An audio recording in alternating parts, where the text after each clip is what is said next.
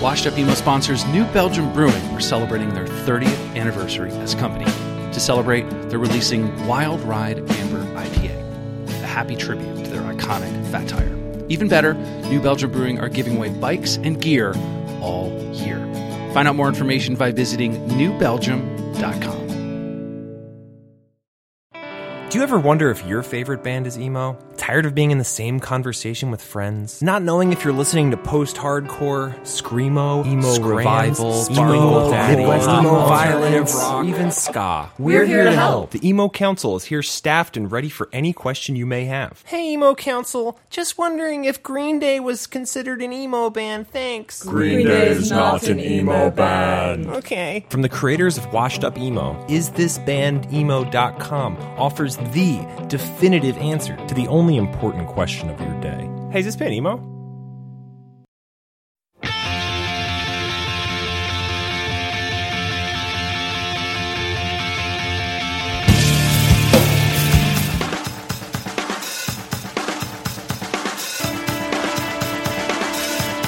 Forgive me for running off to find the one thing I have to do. Hello and welcome to the Washed Up Emo podcast. I am Tom Mullen from washedupemo.com. Today, Cory Castro of the band Free Throw joins us for episode 104. Free Throw just released their best work to date on Triple Crown Records entitled Bare Your Mind, and it is worthy of your time to listen to it. They are part of the new era bands from the independent scene, and Free Throw would have fit just as good in the 90s as they do now. Thank you for supporting the podcast and those that support via Patreon. It helps immensely. This is episode 104 of the Washed Up Emo podcast with Cory Castro from Free Throw.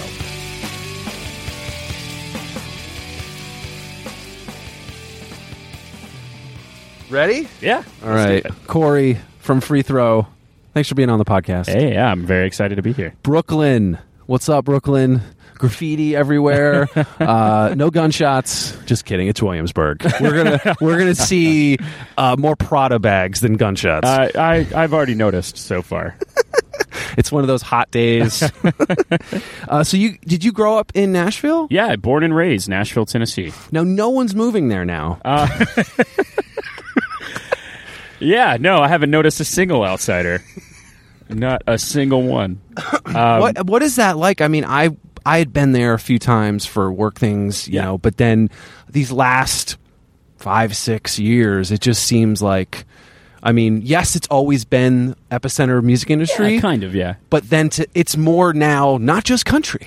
Yeah, no, it's everything now, which is really fucking weird, to be honest. Really? Am I cool to cuss? Is that okay? Yeah. Okay, Yeah. I just want to make sure. It's just really weird, especially growing up in Nashville, being born there. I was born in a hospital called Westside Women's Hospital, which is now called Centennial Hospital in Nashville in 1988. So I've lived there my entire life. And to be honest, it's weird to see that the way the city is now. Like, the way the city was when I grew up is a lot different than the way it is now. Now, when I walk around, people are like, "Oh, so where are you from?" And I'm like, here. They treat me like I'm a unicorn or something. Yeah. Which is it's really weird to think about that. Because me and Justin, who plays bass in the band, he's my little brother. So we're both born and raised in Nashville, Tennessee. So for a scene growing up, finding punk rock kids in a country town. Yeah. How did that happen? Honestly, because shows came through. Yeah, not to interrupt, but like shows came through, but it was like it's so dominated by that country music and stuff. Well, and one of the cool things that led me to punk rock is that, you know, a lot of punk rock finds its roots in country music. Sometimes, especially older country music, like, you know, Hank Williams and stuff like that. Like a lot of punks are very into that kind of music, and rockabilly stuff. Yeah, especially. When I was we moved outside of Nashville whenever I was in my early teenage years. And so we were living in this like area where there was nothing to do. And so I just, in high school, I started, you know, drinking and smoking pot with my friends. Yeah. And one thing led to another. I had a friend who was really into like street punk, like Rancid and Of course. stuff like that. That's always the first sketchy friend you meet. Yeah. And I was really into skateboarding at the time. I started skateboarding at the age of 10, so I was really into that. And the skateboard culture kind of led me to punk rock, I guess, and to hip hop as well, which I've been into for a very, very long time. And in Nashville, there wasn't really a huge scene for it, probably until right around the time I was a senior in high school. I started noticing there were more punk shows coming through town. There was a venue called The Muse, which was this dirty-ass place. There's an ongoing joke about people who actually use the bathroom there. Like, you don't go close to them, you know? And then the Exit In was there, too. Exit In's always been there. It's always been, like, kind of like the cooler, like, a little bit upscale punk rock place. And then you have the End across the street. Yes. Which is a staple in our scene, even today. But... yeah, I started going to these shows at these dirty punk rock clubs, you know, just out of nowhere. Friends were inviting me, and I started going, and now I'm living the lifestyle. Like, yeah, but what was like? Was there like a band, or was there what's like? I mean, it's funny how you say skateboarding and thrasher, because a lot of bands that were from, you know, growing up in the 80s when you were, you know, you were still a thought. I was still a thought. That was it.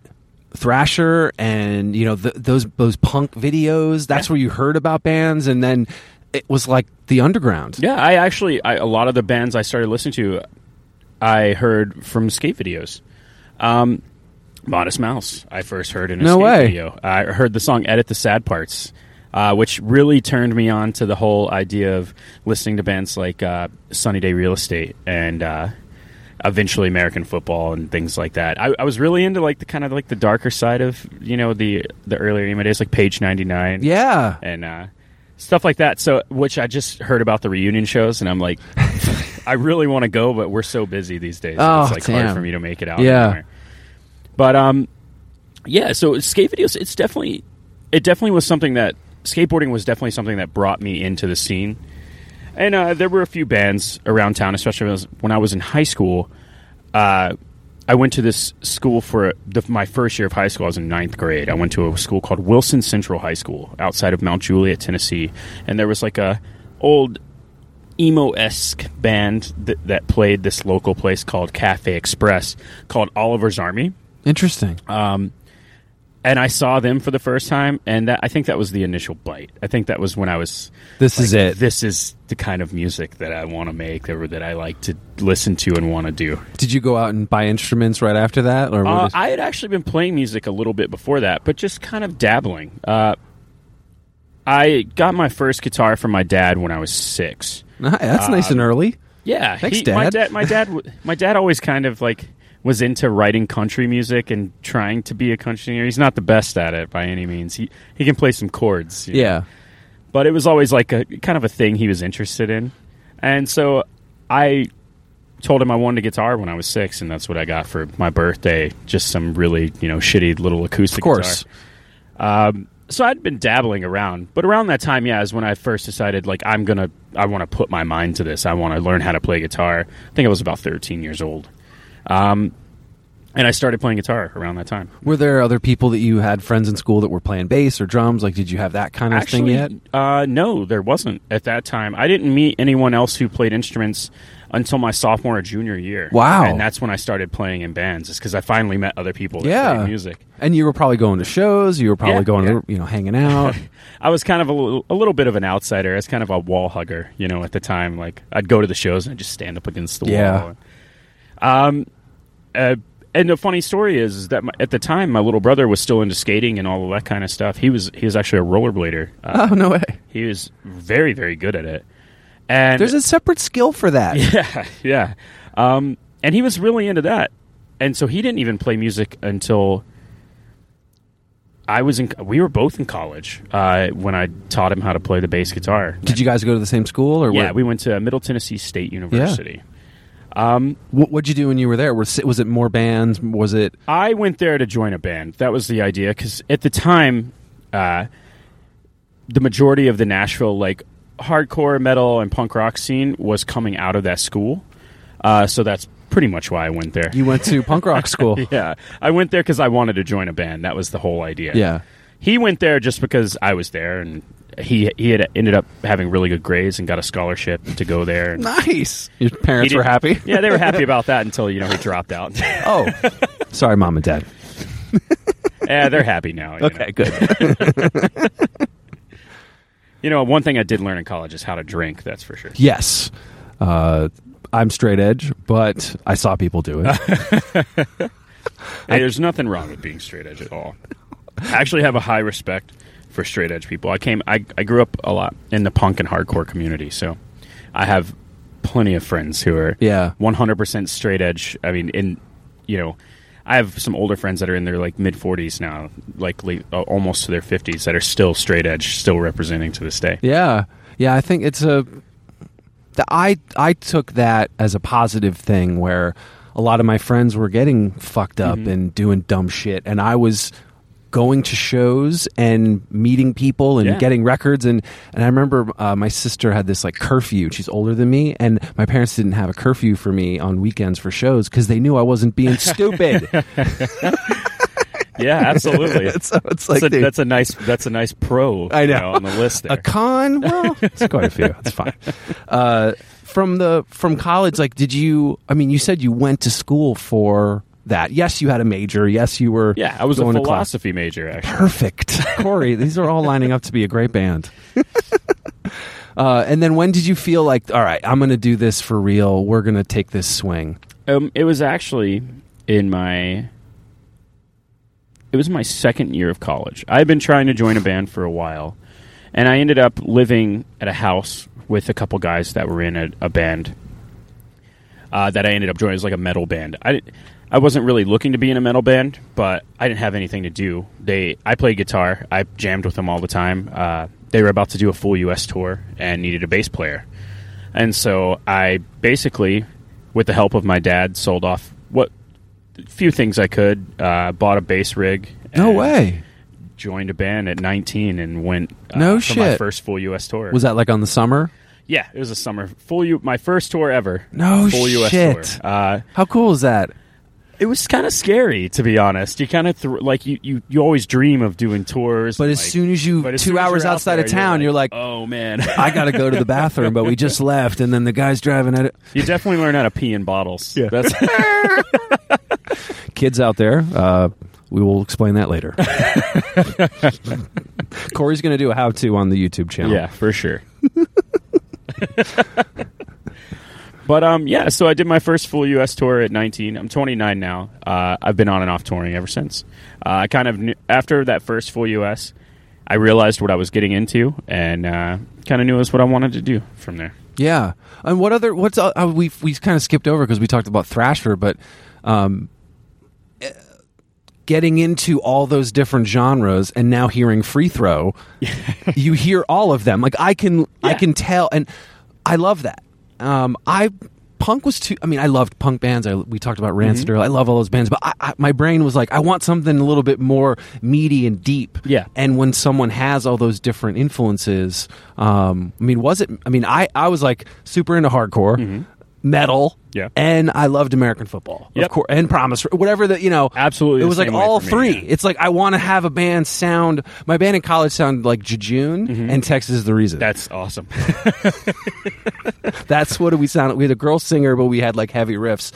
What was it when you were finding guys and working on those songs? Did everyone come from that, or was there the super indie rock kid, or was there the stoner? Oh, for Free Throw? Yeah, for Free Throw. Honestly, all of us in Free Throw, well, the original members of Free Throw, we all kind of came from the same small town where I went to high school, which after that freshman year of high school that we talked about, my family moved to a town called Fairview, 25-30 minutes outside of Nashville, and I started going to school there.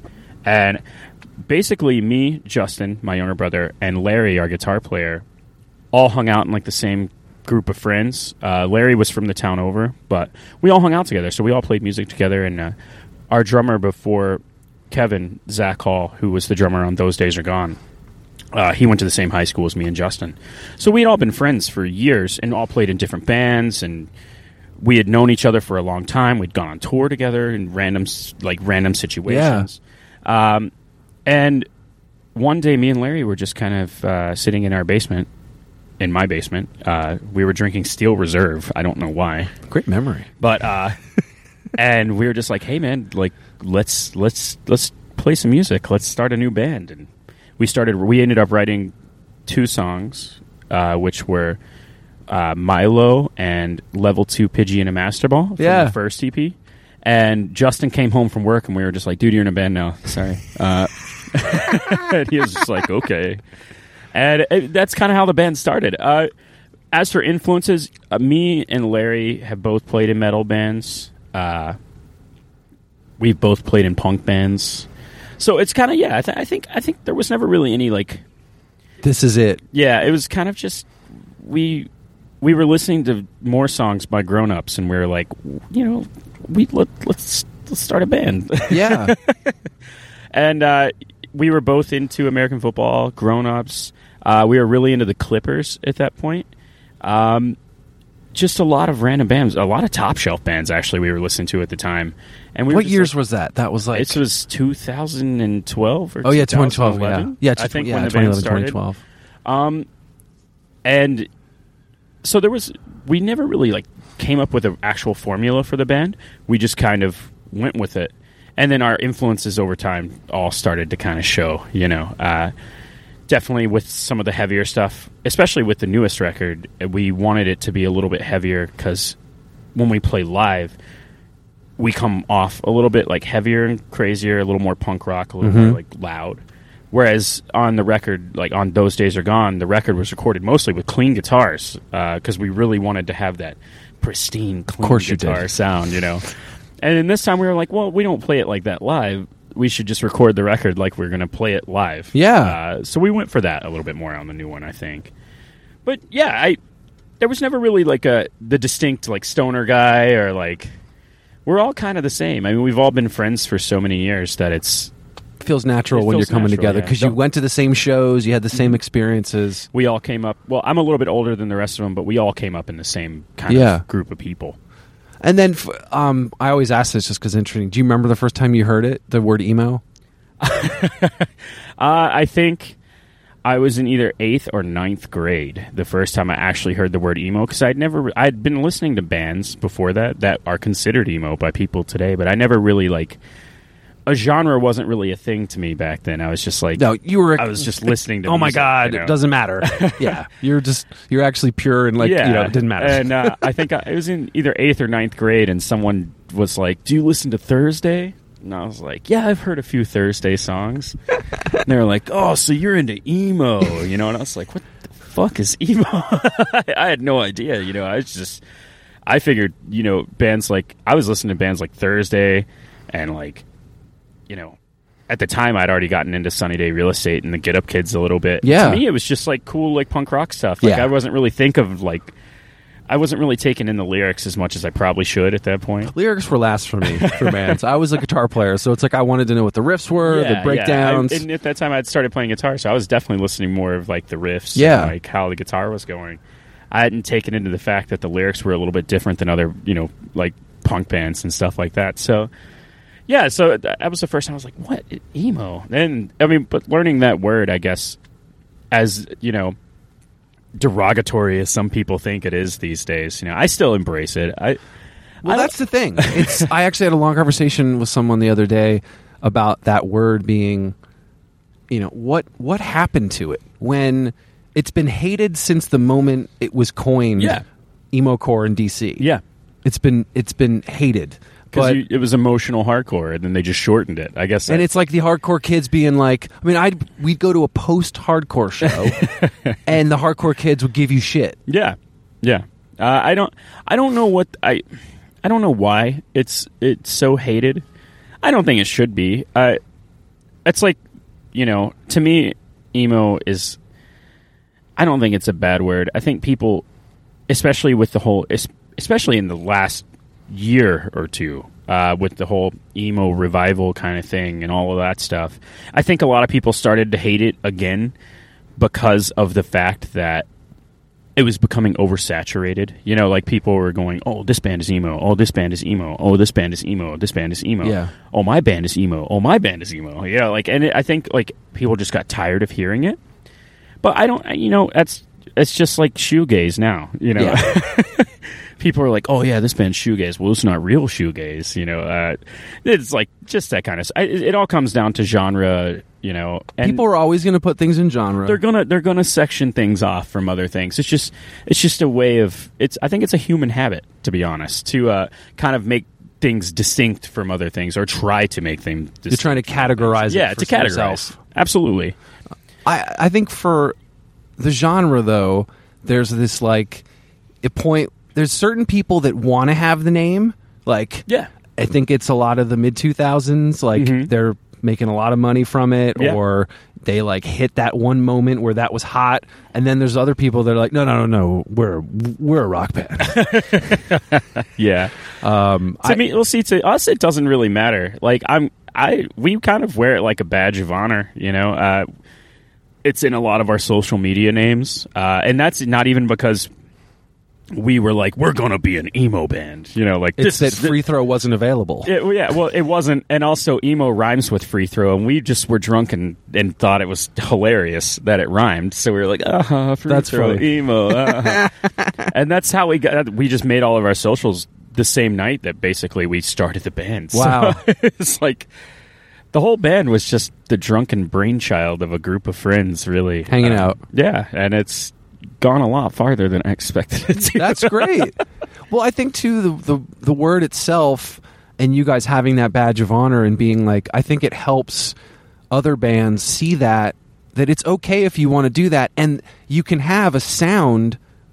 That word means so many different things. Yeah, It could mean like total chaotic scream. It could mean American football. It could mean Texas, chug chug, like balancing composure. Whatever it is, however you want to do it, it could sound however you want. But yeah, I think the whole basis of the word is emotional, you know. So I think that it's completely okay to consider your music emotional. And if you want to call it emo, that's up to you, you know. And if people want to call your band emo, that's just up to them, you know. It's how people categorize things. What I think's tough is when the general population thinks of haircuts, cutting, suicide, goth, and then that's when I sort of get frustrated when you ask 10 people on the street and they think it's this and they think it's a joke.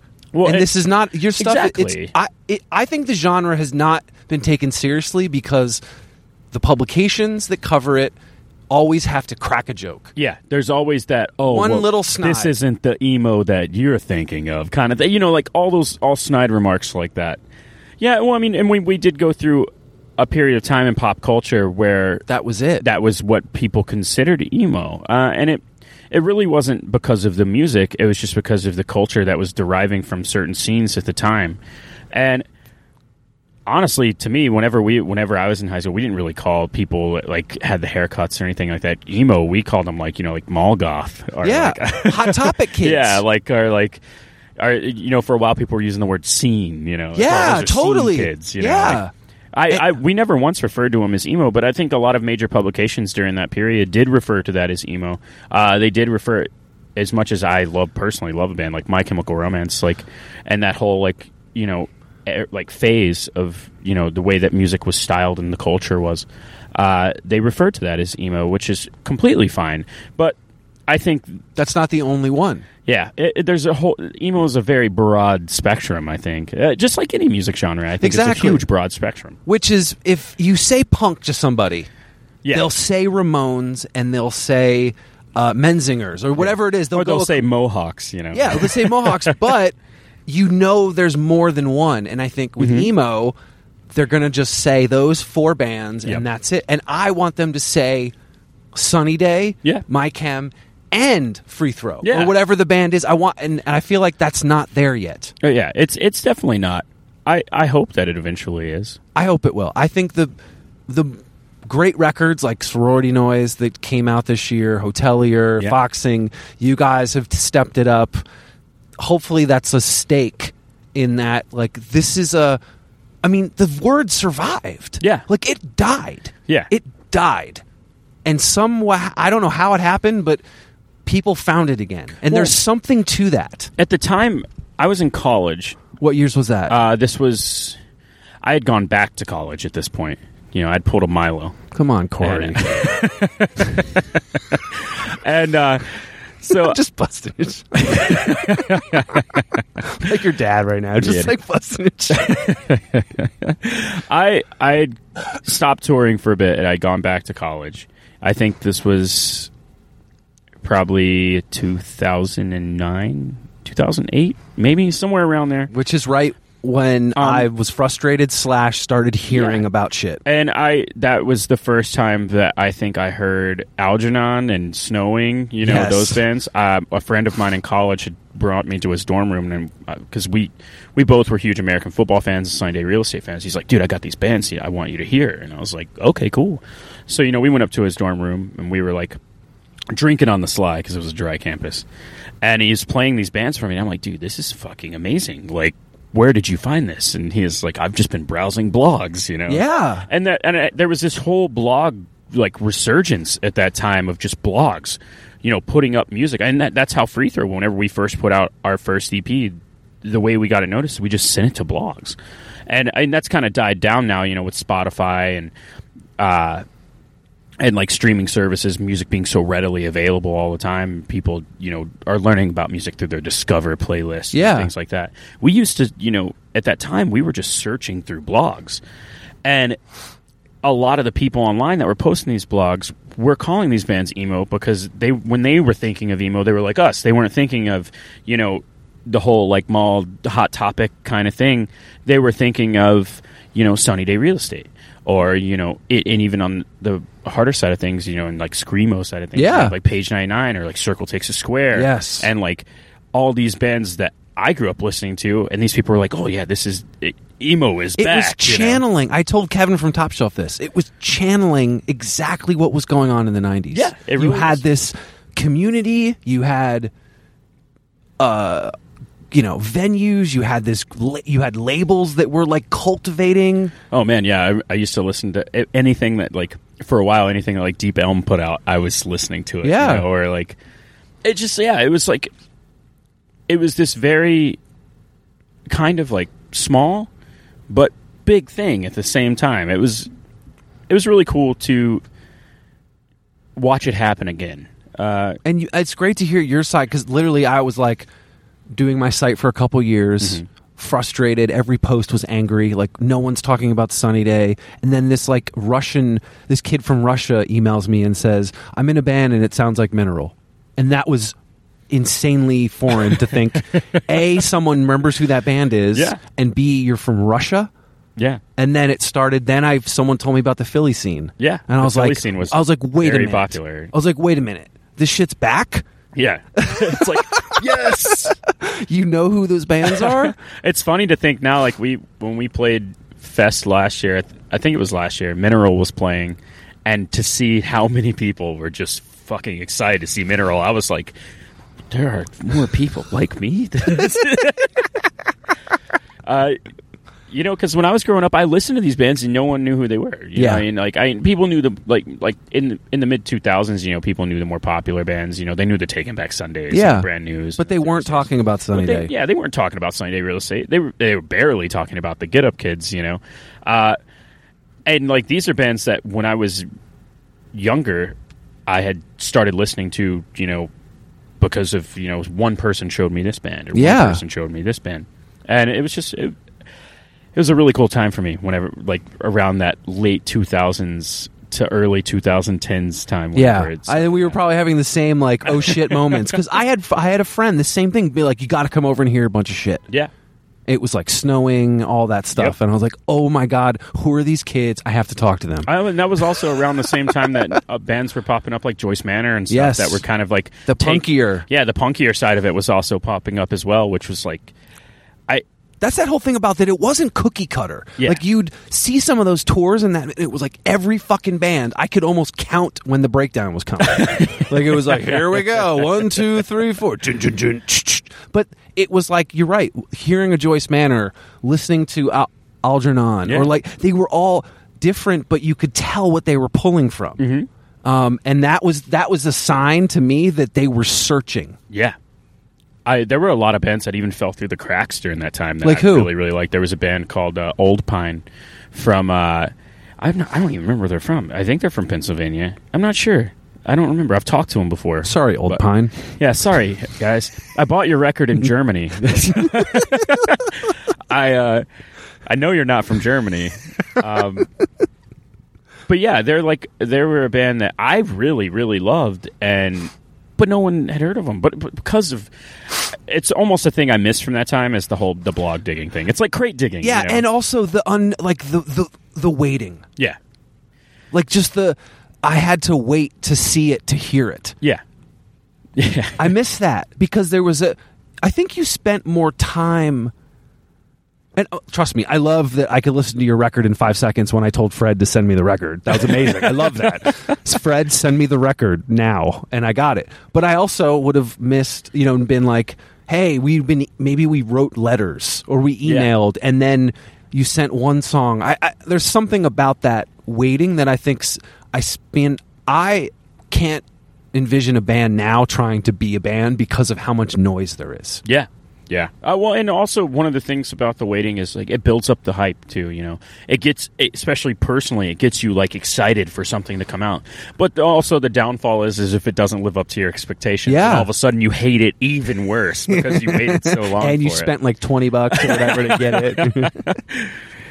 But yeah, I definitely, because I mean, it's hard to think that only 4 or 5 years ago Spotify wasn't like really even that big a thing. Now it's like Spotify and Apple Music are like the biggest things in the world for music right now. And the blogs are kind of... Yeah. I mean, I used to have my own blog. Nobody followed it at all. But I mean, I have my own blog. And, it's... you just don't see them as much anymore. Yeah. I used to, follow blogs that were, like Circling the Drain, or for like hardcore and stuff, I'd go to like Toxic Breed, Funhouse, or like I don't know, I was like Couch King. Yeah, Couch King. I love those dudes. I was finding all this music that I Washed never Up would've- Emo? No, I'm just- Yeah. I was finding all this music that I never would have found otherwise. It's just because, random bands were sending in their music and they would post it up on the blog. Or if they found something that they liked, they would post it up on the blog. And I kind of miss that in a way. It reminds me of a time when I'd spend a whole, afternoon or like a Friday with my friends. Like we would just go through a blog, we'd put on a record, we'd drink, we'd listen to it, we'd decide whether or not we liked it, and then we'd go to the next one. Go to the next one, yeah. And it was just a good time. But yeah, it's really interesting to think how history kind of works in cycles like that. Because in the 90s, people would go, would find their music in different ways, whether it be record stores or CD shops or even cassette tapes at the time, or going to shows and going to shows in the mixed distro tapes and getting the distro. I still like it whenever we play a show, or if we play like kind of like DIY spot or something, and they have a distro there. I'm always like, dude, this is sick. I'm going to go through it. Because there's probably a record in there that's from a local band that's not at the store. You can find those little ones that are happening in that town where that kid's trying. That's has a small actually how label. I bought the Old Pine record. Rad. Was we were playing this show in Germany, and the promoter had his own distro that he would bring to each show that he So put on. rad. And I was going through his distro, and he had the record there, and I was like, I've never seen this record in person. I need to buy it. So I bought it. That's so cool. I miss that time from when I was really younger in the distro at shows and stuff like that, and I also miss the time when the distro became blogs, and now it's Discover playlists. Yeah. That's your distro these days. What do you feel like? What do you feel right now with what's happening with we're at a crazy point. Mm-hmm. You're getting crazy press. Bands are getting that moment and their records are getting better. Yeah. I don't really know where we go from here. It's kind of interesting. Do you think me. one's going to break? Maybe. I don't know. I'm kind of hoping that there's something that comes along that brings back that old feeling. You know what I mean? Because right now it's like you've got the bands that are already somewhat popular, and it's getting back to that point where it's harder for new bands, to pop up and get popular. Whereas it's like I said, it almost goes through cycles where there'll be a time when it's easier for new bands to pop up and get popular because so many people are interested, and they're going through the blogs, or they're going through the distros, or they're doing all of this And stuff. then it gets too much. And I think it all of a sudden it becomes harder for new bands to get out there without the endorsement of another band or like something like that. Yeah. But hopefully the cycle starts over again. I'm looking forward to it if it does. I think it still feels fresh. Yeah. I think there's a label popping up, or a label's trying something different, because that's what was so cool. Is like you followed the label because you knew whatever they were putting out was at least through their bullshit radar. Yeah. And it was cool. It could have been a fucking weird like singer-songwriter thing, or it's like a prog band, whatever it is. Like it kind of it fit into the thing, and you gave it a minute. Yeah, absolutely. I think here pretty soon there's going to be some of the smaller labels that are popping up are going to start being the labels that people are following, because it's, you start getting to the point where like labels are picking up all the bands that, the top shelf bands or the kind of Lucky Stars bands and all those stuff. They're moving up to like us and Sorority Noise and and Tiny Moving Parts, Black Cement. Yeah, it's doing they're a lot moving of stuff up, and then so you need those smaller labels to come through, and I think they'll be the ones again. Those are the ones I try and like go to and find out. Yeah, or I'm getting emailed. I mean, there's emails every day from a label or a band or a kid, and it's so cool to kind of feel that there's people cultivating it. Yeah. It's like I do on our Twitter every now and then. Is if I feel like I'm not finding any music, I just tweet out. I'm like, "Yo, what are you listening to? I need something new." I actually recently found out about a few. That's how I found out about Mom Jeans from no shit from California, and they actually did the whole West Coast leg of this tour because my friend from Atlanta of all places was like, "Hey, listen to this band." And I listened to him, and I was like, "Dude, this band is fucking awesome." So we tried to find a way that they could do part of the tour. That's so cool. And then I also found out about a band of high school guys from Michigan called Wellman. They just put out a record called Totem not too long ago, and it's on the I think it's on NDE Records, which is like the non-denominational emo. NDE. They put it out through them, and it's probably one of the better like screamo records I've heard in the last year and a half. Wow.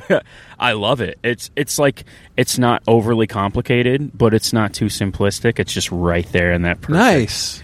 And I keep finding out. I think Michigan's actually got a really good scene going on right now. I love Swordfish. Yeah. And I like Swordfish, Wellman. If you haven't listened to them, I'm going to recommend it.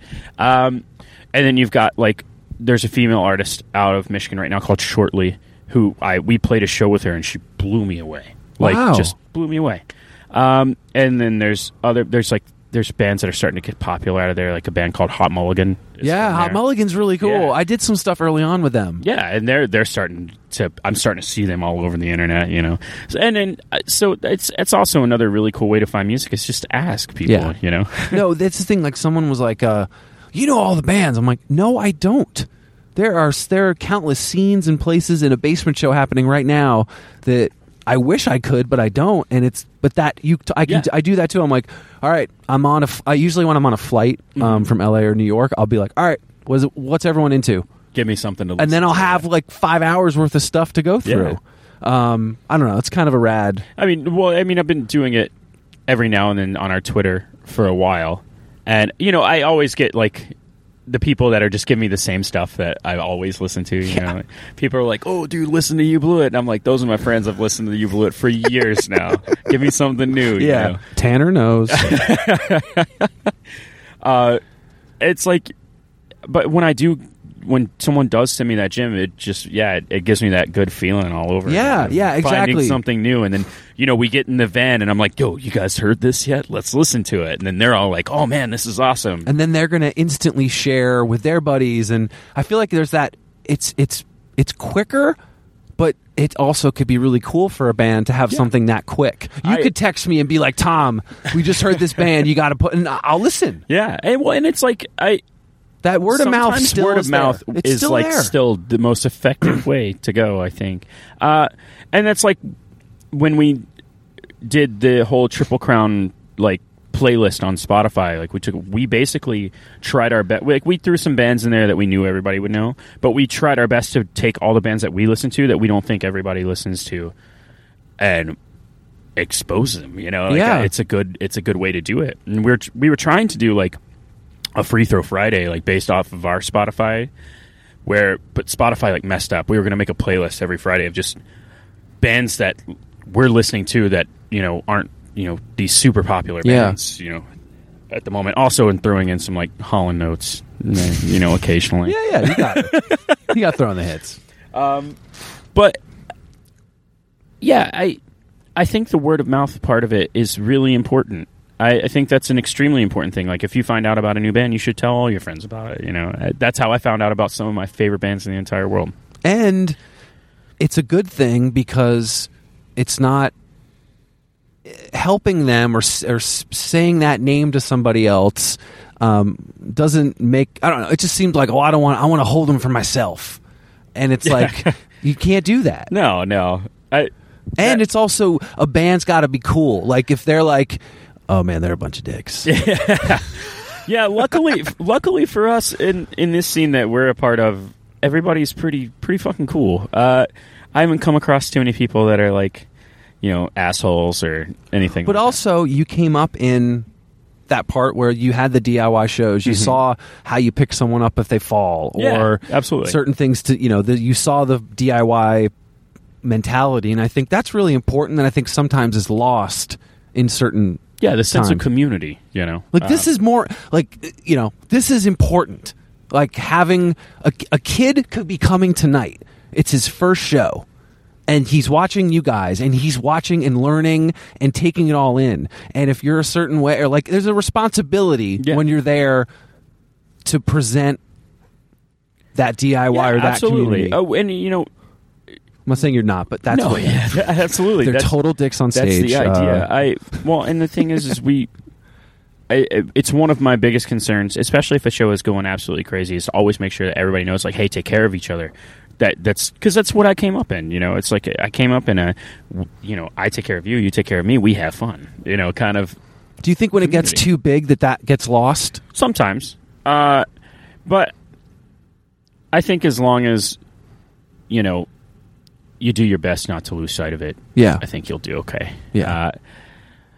It's like when we played Bloodfest this year, like at the beginning of this tour, things were getting pretty out of hand at one point. So, you just got to make sure to take a second and just remind people, like, it's kind of your job, when you're on stage, like, to make sure that everyone is still taken care of. It's almost like you're a master of ceremonies. Yeah. And they're going to listen to you, and it's not just because you have a mic. It's just that you're presenting that idea. Yeah, you're presenting reminding your show, you know what I mean? And they're having fun with it, but you have to remind them that, they have to take care of each other and have a good time. You don't want someone coming out hurt. Yeah.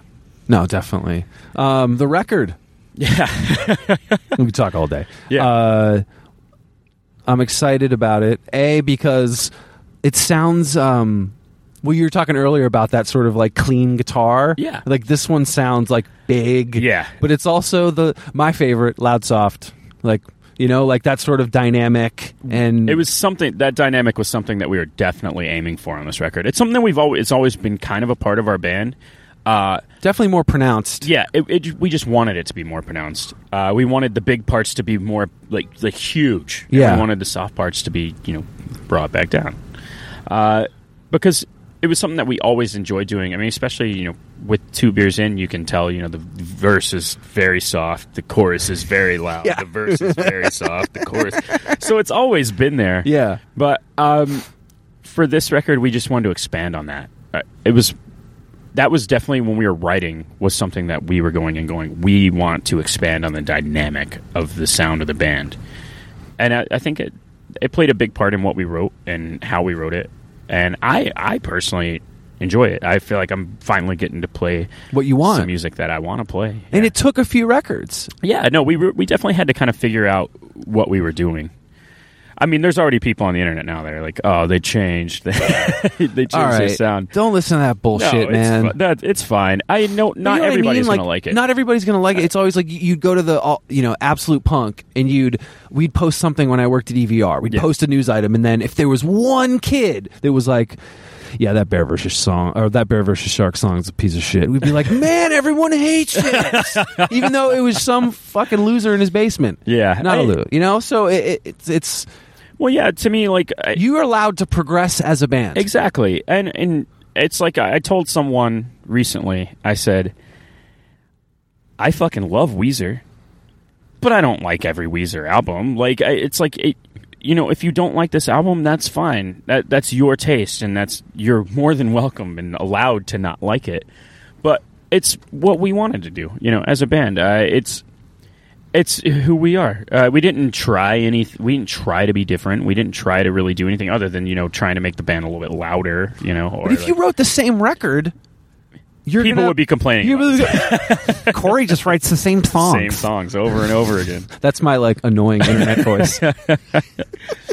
Well, yeah, and especially with this record and the lyrical content, some people seem to get it, and some people seem to think that it's a little bit all over the place. But honestly, I feel like I'm pretty straightforward on the lyrics on this record. There's a few moments where it's kind of vague, but I left it that way so that other people could insert themselves into it. They're rather yours. Than it being specifically, this is Cory's song. You know what I mean? I would much rather the people who are listening to it be able to insert themselves into it and relate it to their own lives as well. I just watched another Nirvana doc. I mean, Nirvana's the reason I pick up the guitar. Yeah. Literally saw Smells Like Teen Spirit, walked upstairs and said, get me a guitar at the guitar store now. Right now.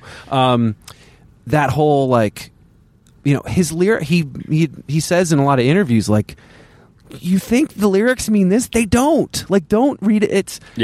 It's however, if you interpret it a certain way, then that's what you took from it. And that's kind of what I wanted for this record. Yeah. I mean, I have my specific reasons I wrote every single song on the record, but I wanted people to take it and make it their own. I wanted people to hear the record and, go, oh, I feel like this song is about me, for whatever reason that it is. And it's also a reason that I try my best. I don't always do it, especially if a song is oddly specific. I try my best to write with mostly gender-neutral pronouns because I feel like everybody should have a chance to insert themselves into a song. When I was a kid, I used to love listening to pop songs, and there'd be female singers, and they would sing, and I would always change the her to him.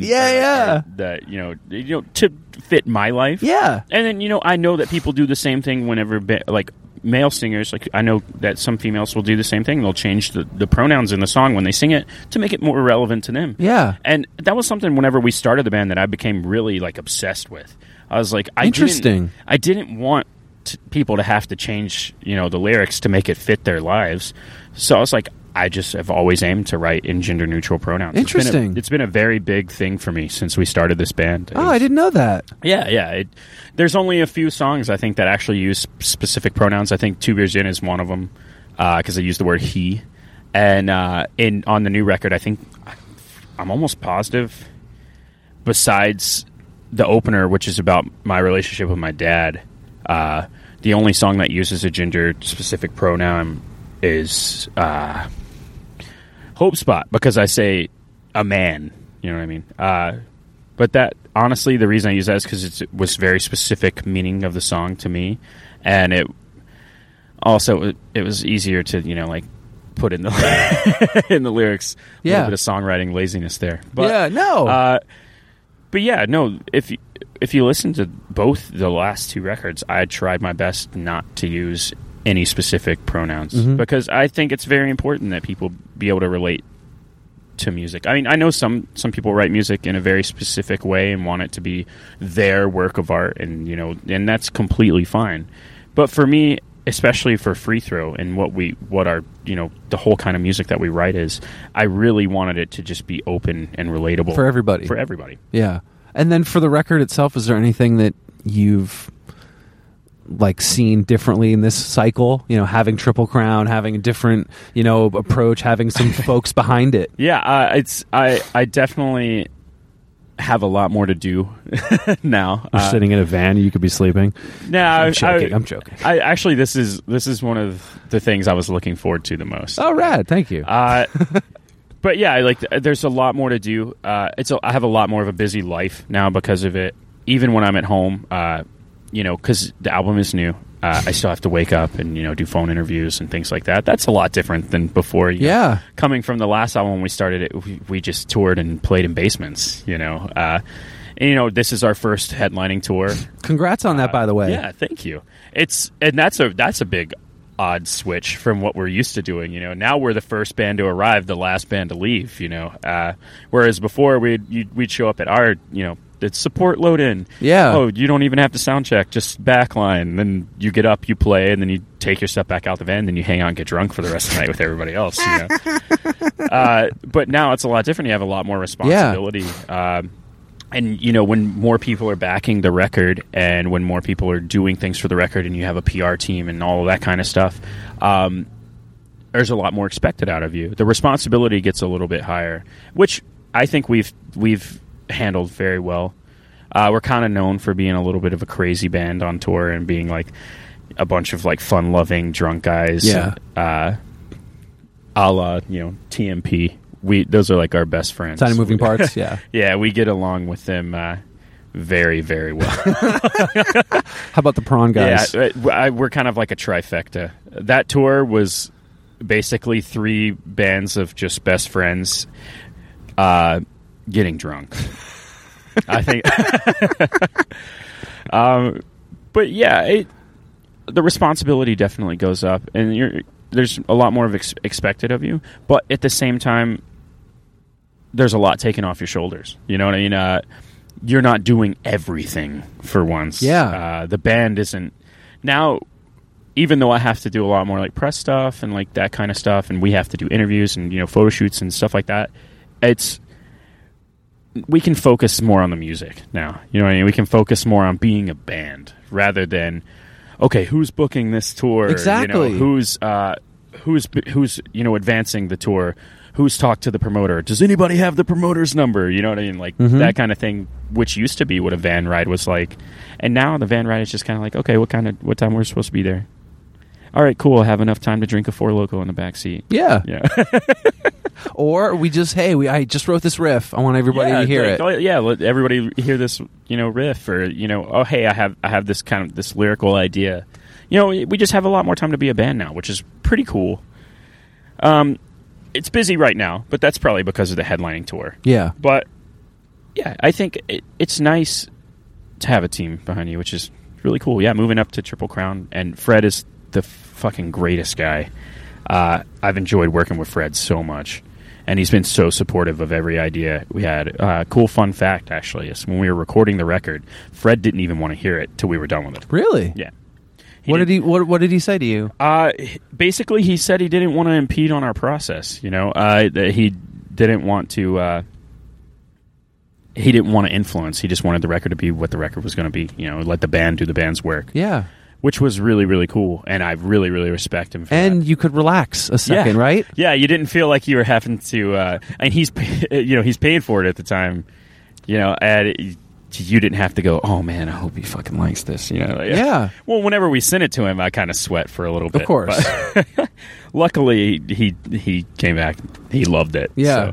So, but yeah, that was a really cool thing about working with Triple Crown, was that whenever we were in the studio, there wasn't a single time where someone was like, no, this isn't going to work. Like, let's do something else. It was more of just like, you guys do what you do. You make your art. You make what you want to make, and then we go from there. That's what's most important. Is that when you saying that you're comfortable and relaxed, and you're not thinking about other things. Well, guess what gets to take center stage? The music. Yeah. Which is what happened when you're with your friend and he was telling you about Algernon for the first time. Exactly. Was there anything else you were worrying about at the time? Not at all. No. All I was thinking about is what I was hearing right there at that moment. So to be able to have that moment again probably felt... Yeah, it was great. Well, and with Those Days Are Gone, when we were recording it, we had a bunch of shit go down beforehand, and we didn't end up going to the studio. We ended up going to Larry's room. Larry lived in a house, and his roommate had a basement studio. We ended up paying him he's one of our good friends, but we ended up paying him to do the record for 6 days because he had to take off work for 6 days to do it. So we were like, we'll pay you for these 6 days. And so we recorded the whole record in 6 days in a mad sprint. There was no time to really like go, oh, well, let's try this or let's try this. It was just basically the songs that we had written, recorded in 6 days. I had a day and a half to do vocals. So I just had to like go as fast as I could. And this time, I felt like the music didn't really get to take as much of a center stage as I would have wanted it to. And I know, like, now I've learned, from a lot of people that record is really, like, an important record to them, and that's fucking awesome and really cool to me. But for this record, we actually got to take the time and, make it sound like we wanted it to sound. Yeah. Which was really cool.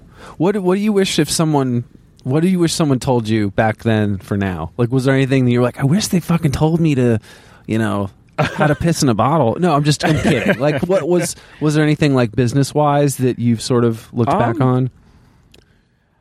I don't know, really. Or anything out there for someone in a band being like, hey, watch out for this, or this is something that I learned later. Don't try to park a van and trailer in New York City. That's a very good point. That is a very good point. No, but I think one of the coolest things I learned throughout the whole process was to not let every single little thing get to you. You kind of gotta you kind of gotta be like a rain jacket, you know what I mean, and let the water beat down. You're still gonna get a little wet, but at least you're not getting soaked. And you're still doing what you want to do. Yeah. Yes, you take criticism, your understanding of it, but you can't listen to everything. Absolutely. You got to have a little bit of thick skin sometimes, And with the internet, especially with the internet, and also, just don't let people walk all over you. Because earlier, whenever we first started, we were just kind of like yes men, you know what I mean? We were just like, oh yeah, we'll do that, yeah, we'll do that, yeah, we'll do that. Sometimes it's nice to take a step back and kind of look at things and go, okay, well, what will work out the best for us? And we learned how to do that, over time. And was it like for shows, like saying that we'll do a fest, and we were like, oh wait, we have to drive 12 hours? Yeah, that kind of thing. Like, whenever Free Throw first started, there was a DIY venue in Nashville called the Owl Farm. And we literally played there multiple times a week, and in a way, like, we built up a fan base around town because of it, because everybody knew it was going to be fun, it was going to be a party, it was a BYOB type spot. And it's a way that we met a lot of the bands that we are friends with now today, including like You Blew It and we met Timing Parts a long time before that, but like that's how we met, Dowsing, and that's how we met Empire, and eventually became signed to Count Your Lucky Stars Records for the first release. But the thing is, if you play there 3 times a week, not everybody's going to come to every single show. You know what I mean? Yeah, so, Cory, we're busy. You know how things are. I'll see you in 2 days. Exactly. So you had to make it more precious. You kind of have to make it like, oh man, Free Throw's playing in town. Oh, I gotta go. So it. You make those little mistakes at the beginning. Yeah. And then you learn kind of how it works. At first, we were just like, dude, let's play every show all the time. We'll be the opener. Well, we didn't really have big ambitions for the band, to be honest. We basically started it so that we could get into shows for free. Yeah. Let's play with our favorite bands and get, have a good time. At the time, I was already close to my mid-20s, or in my mid-20s. And I had been touring, for a while at that point, and I was kind of like, I just want to play for fun. Yeah. And now I'm in a band that has done more touring than any band I've ever been in my entire life. What do you want to do next? I don't know. I'm enjoying my life the way it is right now. It's kind of cool. To make it a career. Yeah. Right? That's the plan. I turn 30 next year, so it's like I'm glad that things are starting to look up, and I can actually say that this is my career. I don't work a job at home anymore. Congrats. Which is nice. I don't really make much money. Congrats. But I usually say congrats after whatever they say right after that to make them feel better. But yeah, it's gotten to the point where the band is my full-time job now, and I enjoy it. It's a little stressful, but I enjoy it. Cool. So anything else for the new record? Anything else you want people to know? Yeah, the theme of the record is something that's really cool to me, because a lot of people don't realize it off the bat, but it's actually a continuation of Those Days Are Gone. Those Days Are Gone was about a relationship that I had that went very, very sour. One that I expected to last the rest of my life, and so I wrote a record about it, and it was like, okay, cool. I got that off my chest. And for the next record, I was like, well, what do I want to do? I can't just write another breakup record. I really haven't, at the time, I was like, I really haven't experienced anything like that since. So and I've already written all I wanted to write about it. And so I at the time I was really starting to explore I was really starting to have like a bunch of anxiety attacks again because I suffer from high anxiety, and I also was that something from early? Was that high school? When did you find out? I've suffered from anxiety since I was diagnosed with anxiety disorder when I was 4 or 5 years old. Oh wow! Yeah, so you've been dealing with it for a really, really long time, and I also suffered through depression in high school and college, and with my anxiety disorder, it comes in different forms. Social anxiety, just generalized anxiety, a lot too. I actually have, which is really weird. I have a really high anxiety for being in vehicles, like in cars. Really? Especially if I'm like not in the front seat and buckled up. Interesting. But I chose a career that you have to switch. You can't always call shotgun. Yeah, I have to be. Well, and actually, it's really funny because in the van, I usually ride in one of the back benches because I don't know why. I think it's me kind of trying to make myself cope. But I chose a career where I have to deal with one of my greatest fears all the time, and that's riding in a big van and trailer and meeting people every day. And I think it's actually helped a lot. But because you could have been home, you could have stayed at home, you could have nothing, played video games. I love video games, but I love video games too. But that you're confronting it and working at it. And I don't think I did it on purpose. I don't think I chose this lifestyle and career because of that fact, but it definitely made me have to work with it, and to try and learn and cope. But yeah, so with the second record with Bury Your Mind, the idea behind it was I had especially started to struggle with those things and with other things in my life, including, dependency on alcohol and stuff like that, really hard after that relationship. And the more I thought about it, the more I said, this is the perfect thing for me to write a record about, is the few years after that relationship and what I've dealt with and what I've learned about myself and how I've had to overcome certain problems and, the journey through my introspective self. And so I went into the idea when we first started writing songs for the record. That's the idea I went in with, is this is what I want to write the record about. I didn't know exactly how it was going to go, but that's the idea I went in with. And I mean, I'm happy with how it came out. There's songs on the record that deal with, like loss. Dead Reckoning is about whenever my grandfather died when I was 13. He died in a car accident, which does not help my vehicular No, it does not. anxiety at all. And, there's songs about social anxiety. There's songs about generalized anxiety. There's songs about me being on medication for depression and anxiety and not feeling anything, and then there's also songs because of a certain medication that I took for anxiety. One of the side effects was weight gain, and I actually gained a bunch of weight, and I dealt with body image issues for even up till now. Like, I still deal with it to this day. And so I kind of wanted to touch on everything that had happened after that moment. Yeah, after that moment, after that those days are gone moment, I wanted to touch on what was going on up until this moment. And that's why the album kind of starts off with my relationship with my dad and how he found his redemption in my eyes and how I need to find my redemption to myself. And then the second song is basically wrapping up Those Days Are Gone. Rinse Repeat is about the same relationship. It's about when the relationship actually ended. Which is a very true story. That's the second verse is actually how the relationship ended. And about how I think that like at the time I thought that relationship had personally messed me up, and I blamed it on that. And the rest of the record is kind of a journey through everything that I was dealing with and all the different things that I've learned about myself up until the last moment of the record, which is when I was finally allowing myself to open up again to someone else. And realizing that, maybe it wasn't the relationship that had, fucked me up. Maybe it was that I had something there all along that I just needed to kind of figure out for myself. And being able to be open to say those things. Yeah. And to be able to, I think a lot of the.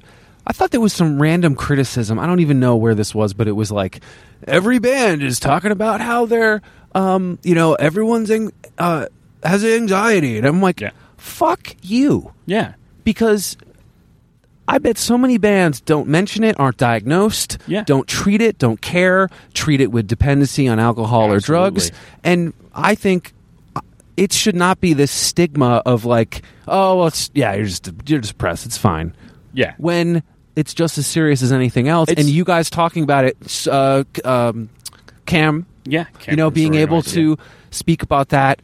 I hope the same thing I told you earlier about that kid learning. Yeah. I hope he hears that and says, maybe, my buddy's said that once. I'm going to ask him what's up or talk to him in a different way. Absolutely. I think you guys have got it better than my generation in actually talking about it instead of just kind of pushing it under the rug. Yeah. Or beating around the bush, a little bit. And that's one of the things that was the hardest thing about writing the record was opening myself up that much. Because, it's easy to write about an ex or, a relationship or like a love song or, any of that kind of stuff or a breakup song. Like, it's easy because you can almost push everything onto that. Whereas when you start writing about yourself and writing about, just opening yourself up out there, it becomes a little bit more revealing, a little bit more... Like, there were times when I questioned putting Burn Heel on the record, the song that's about body image, because I was like, like, the things I say in the song are really, really, like, I don't want people to think, that I started, getting in my head about how are people going to interpret this song, I started, the whole body image thing started creeping in. It's like, am I going to make people notice it more, is that kind of thing going to happen? But then, eventually I just said, what, fuck it. Like, I wrote this song for a reason. I wrote this what song came out because I felt like I needed to, and I feel like the world needs to hear it, So I just put it out there. And, it's funny thing that a lot of people are making that criticism now that a lot of bands are talking about. So you've heard that too? Yeah, absolutely. And it's crazy to me because most of these records that are coming out that are talking about this, they were all written and recorded around the same time. And it's not like we all got together and we're like, let's just start writing about this. Conference call every emo band. No, I think it's just because we're all making that, that you're making those different steps where you're not doing the breakup record, you're not doing your first record, you're making that third record and you're actually dealing with shit. Yeah. And it's more serious. And that goes back to that earlier thing we talked about before we even started talking about this genre, this music, this scene has always been kind of serious with treating if it's food not bombs or if it's war or anything. It was like you were speaking direct. Yeah. Well, and there's no bullshit. There's no pop songs are all a lot of it's bullshit. Absolutely. I think that one of the reasons why a lot of bands like us and Sorority Noise and other bands writing about the stigma of mental health and stuff like that and putting ourselves out there on that line is because at the moment that's something that really needs to be talked about, and it's something that a lot of people are starting to realize that like this is a real thing. It's not just like depression is a real thing, anxiety is a real thing. Like you said, a lot of people before have just kind of pushed it under a rug or, just kind of brushed it off. But it really is something that people deal with. And I think that the reason that a lot of bands are starting to write about it is because sometimes you just got to write about what's going on in your life. And I think, it's revealing, yeah. But, sometimes that's what you do. When I wrote Those Days Are Gone, I didn't write a breakup record because I wanted to write a breakup record. I wrote a breakup record because, I felt like the relationship that I was going to have forever was gone. And I needed to write that record. Yeah. It was almost therapeutic in a sense. And it's the same thing for this record. The reason I wrote the lyrics that I did on this record is because I needed to. And I've said this a lot in the past, few months.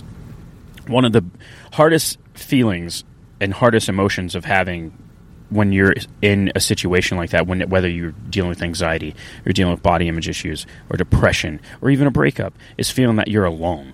Like you're all alone in that feeling. Like no one else knows how you feel, that kind of thing. And that's the hardest part, I think, sometimes. And so I felt like if I wrote this stuff that I feel and that I'm dealing with, and I put it out there, and then someone comes up to me and goes, "Hey, I feel the exact same way."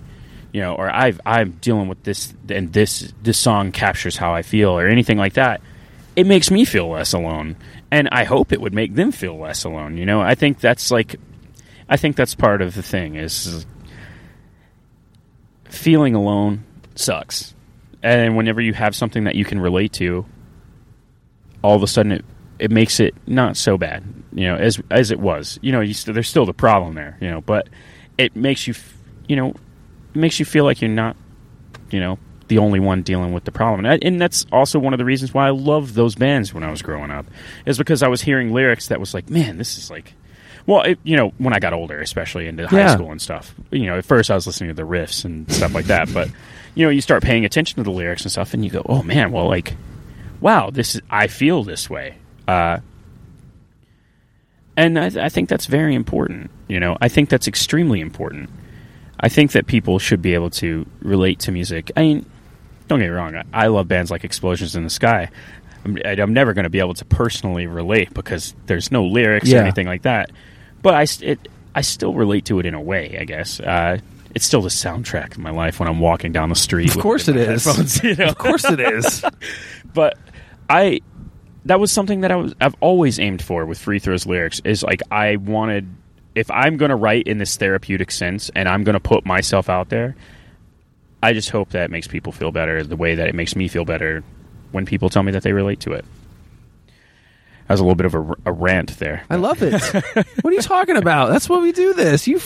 No, that was really great. I think when you say that, and a kid, same thing. He's learning from you about how to act when you say, hey, everybody chill out, or blah, blah, blah. It's the same thing when you're saying those lyrics and that kid goes home and he's like, maybe he's fine.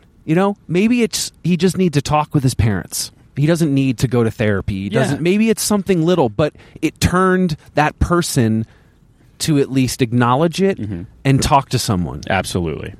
And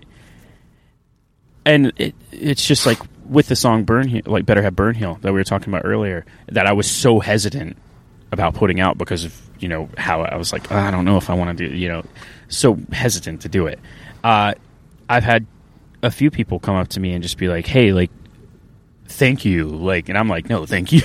Like the fact that I put this out there and put myself out there and that they can relate to it, honestly, that helps me just as much as it helps anyone, and it goes back to what is that, word of mouth and telling someone.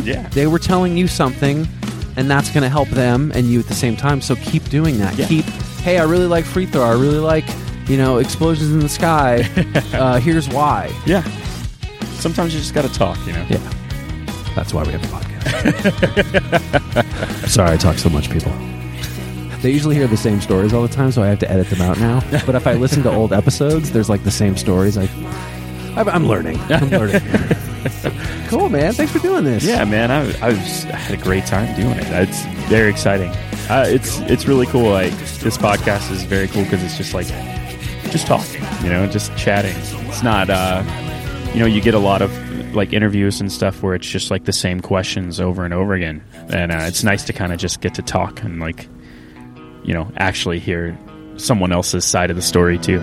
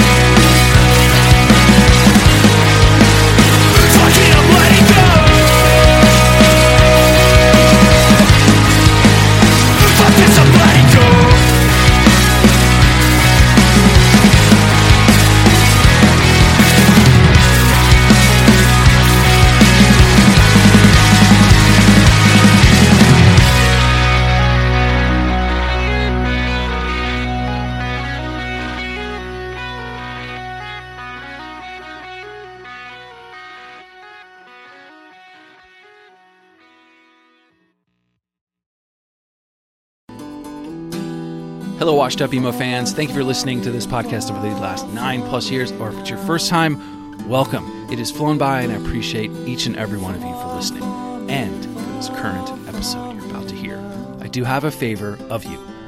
I have some books out right now called Anthology of Emo, and Volume 2 was released last fall. I really think you'll dig it if you haven't heard of them. It features guests from the podcast, including Jim Atkins from Jimmy Eat World, Chris Conley from Saves the Day, Travis Shettle from Piebald, and John Bunch from Sensefield. I've also reprinted Volume 1 so you can order both.